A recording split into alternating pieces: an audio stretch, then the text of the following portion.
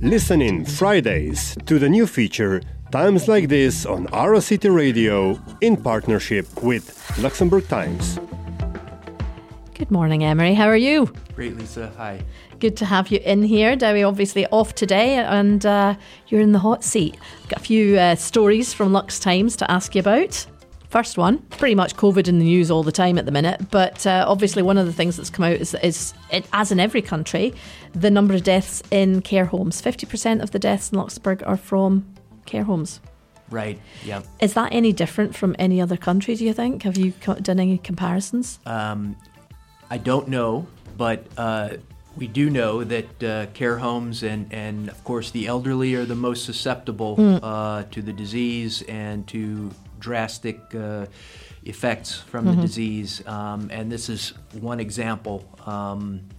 And the government is trying to, this time around with this surge, be much more careful. They know more and trying to keep care homes safer, test more often. But I guess the issue is the fact that people do want to, loneliness is a huge issue and people do want to visit. So I think that's what they're struggling with.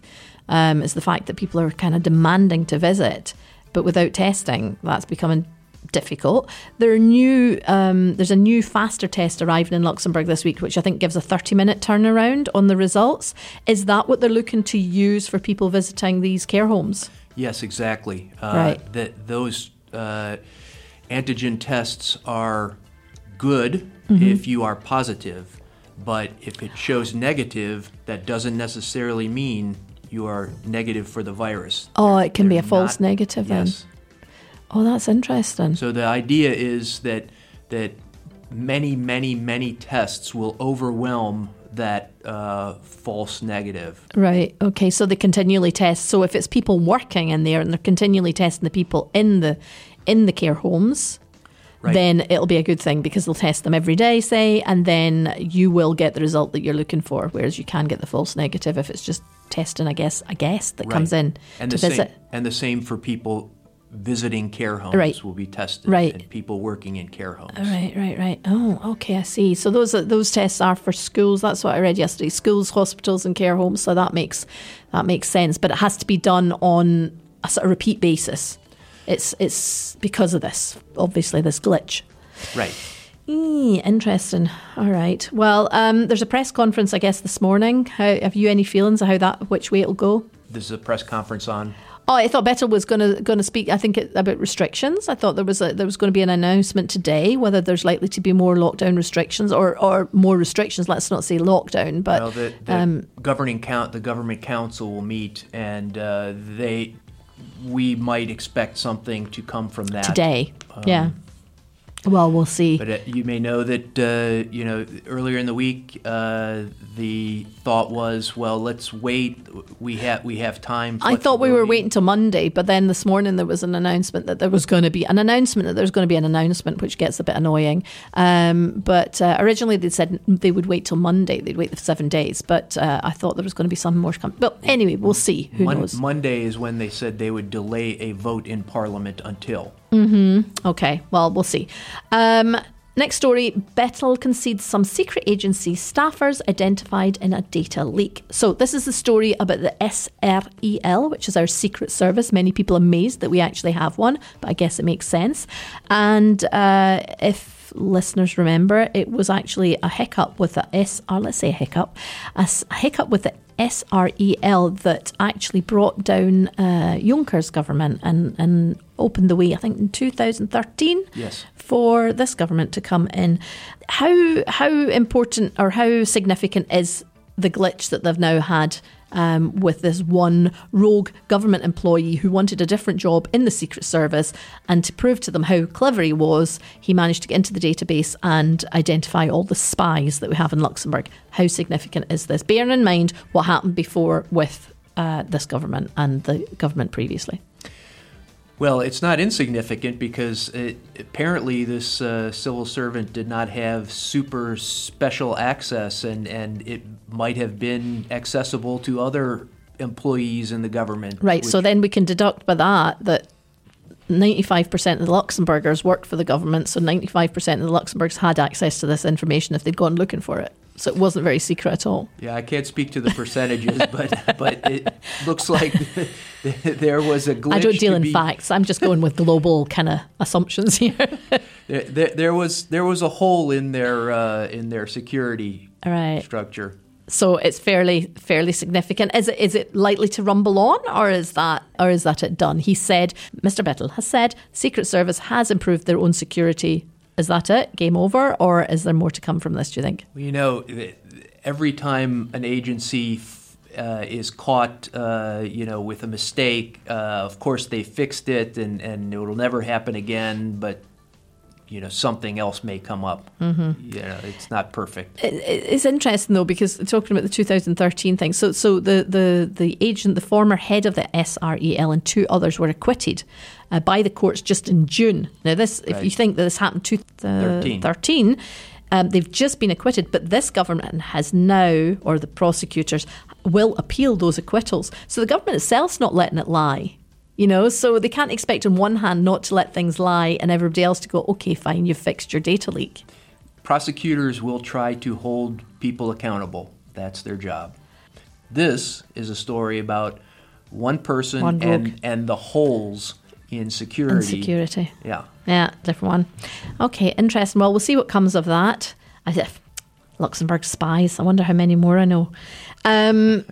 There's a story but we talked about that, about the new restrictions being prepared. Now, you reckon that vote will be, what did you say, Monday, that the bill would be? Right. They have been working on it in the Parliament this week and debating it and reviewing it, and the government said, well, we're going to prepare it, but we're going to decide and vote Monday if we need to vote on new restrictions.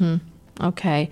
And the most significant thing, I think, in those restrictions that had been mentioned would be hospitality, restaurants being closed, and then the numbers that household can meet with would be reduced from 4 to 2, right? Correct. And then gyms and cinemas, etc., would be closed again. So those are fairly significant. It's not as locked down as we were previously, but fairly significant all in.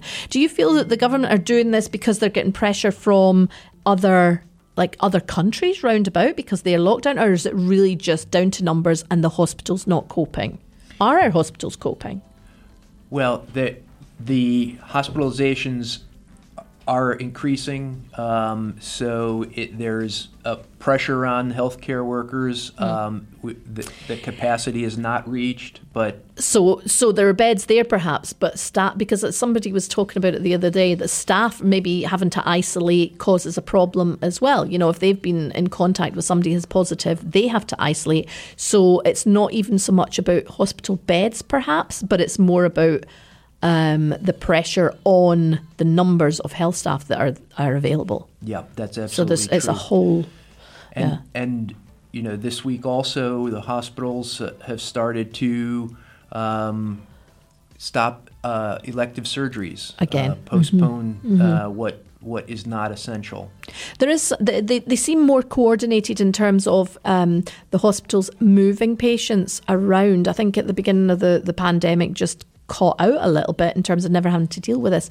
But the hospitals seem to be working together and moving patients when they need to be moved. COVID patients from Esch moved to the city centre, for example. So, I mean, those are things, I guess it's just a work in progress. But they're also working together on, here are the masks and other personal protective equipment we have in stock. Who needs it? How are we managing it? They're working together on that. Right, and that's a big change as well. Okay. One more story that I have here is about the EU not being able to tame big tech. So the auditors have basically called out the EU, saying that they haven't been able to they've failed to tame big tech and have moved too slowly to restrain the likes of Google and Facebook from crushing their rivals. Now, is that any different here than it is anywhere else? No, this is a Luxembourg story because the Court of Auditors is based here in Luxembourg, and they pronounced this general failure or general shortcoming on the European Commission. So they're discussing a Europe-wide failure. Mm-hmm. And does the Commission have the power to deal with Facebook and Google? Because it's all very well saying, okay, there's a problem. You haven't been dealing with Google and Facebook or whoever the big tech companies are that they're talking about. But does the Commission have the power to do that? One of the criticisms from the auditors was that these investigations take much too long, and in the end, fines, which are contested, but the fines are too small in comparison to what these companies earn in revenues, doesn't punish them. So the point is that these things need to be revisited. In terms of the Commission having more power to deal with it on a European level rather than individual countries having to deal with it. Right, okay. How long does it take to get stuff like that in line when it comes to the EU or to the Commission? Well, I mean... How quickly can they move in things, I guess? Cases involving, they have taken years. Multiple years. Right, okay. Well, that's interesting. I mean, it's interesting to see because obviously you see, what's his name, Zuckerberg, up in front in the US, you know, having to come in front of government committees. Very rarely do you see that happening here. So I guess it maybe has to have a more uniform there needs to be a more uniform approach to the whole thing. Different set of laws. Different, very different. Last story perhaps for today is the one about the military satellite again. So we expected it to cost a certain amount, let's say. This was just for listeners, this was Etienne Schneider, one of his projects before he went off and did other things. We expected it to cost a certain amount, then discovered that it probably was going to cost 82% more. But now it appears that it's going to cost only 139 million euros more than we thought. So there's a story there somewhere. Right. Yeah, this was a story of government developing a spy satellite to increase its contribution to NATO. They were told, the Parliament was told by Etienne Schneider and others that it would cost about 170 million euros. And then they realized, we can't install the antenna in our military base. We have to instead do this in Belgium. We don't have the military personnel to view the spy photos. So it's going to cost another 139 million more. Right. But it's less than the more that they originally thought the more was going to be. Yes, that's right. True. So is that good news? Well, somewhat good news, but it's still a lot of money. Still bad news that somebody really goofed up. But I think the bigger point is this is part of a NATO boost, right? President Trump was putting a lot of pressure on European countries to pay more into the NATO budget, and their defence spending had to be increased. And I think this is part of Luxembourg's sort of move to do that.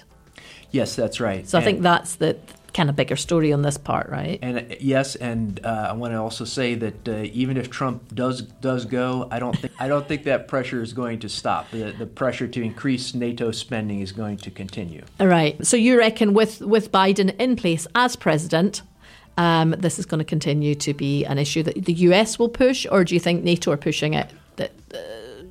Well, I mean, NATO is it's to their advantage. Run by the Americans. So yes, I think that the Biden administration would also do the same. I mean, they're looking at, Western Europe having a lot of rich countries.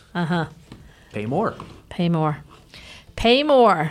Everybody's needing to pay more at the minute. Okay, well, thank you for stopping by. I think that's it for me in terms of stories that I have looked at this morning.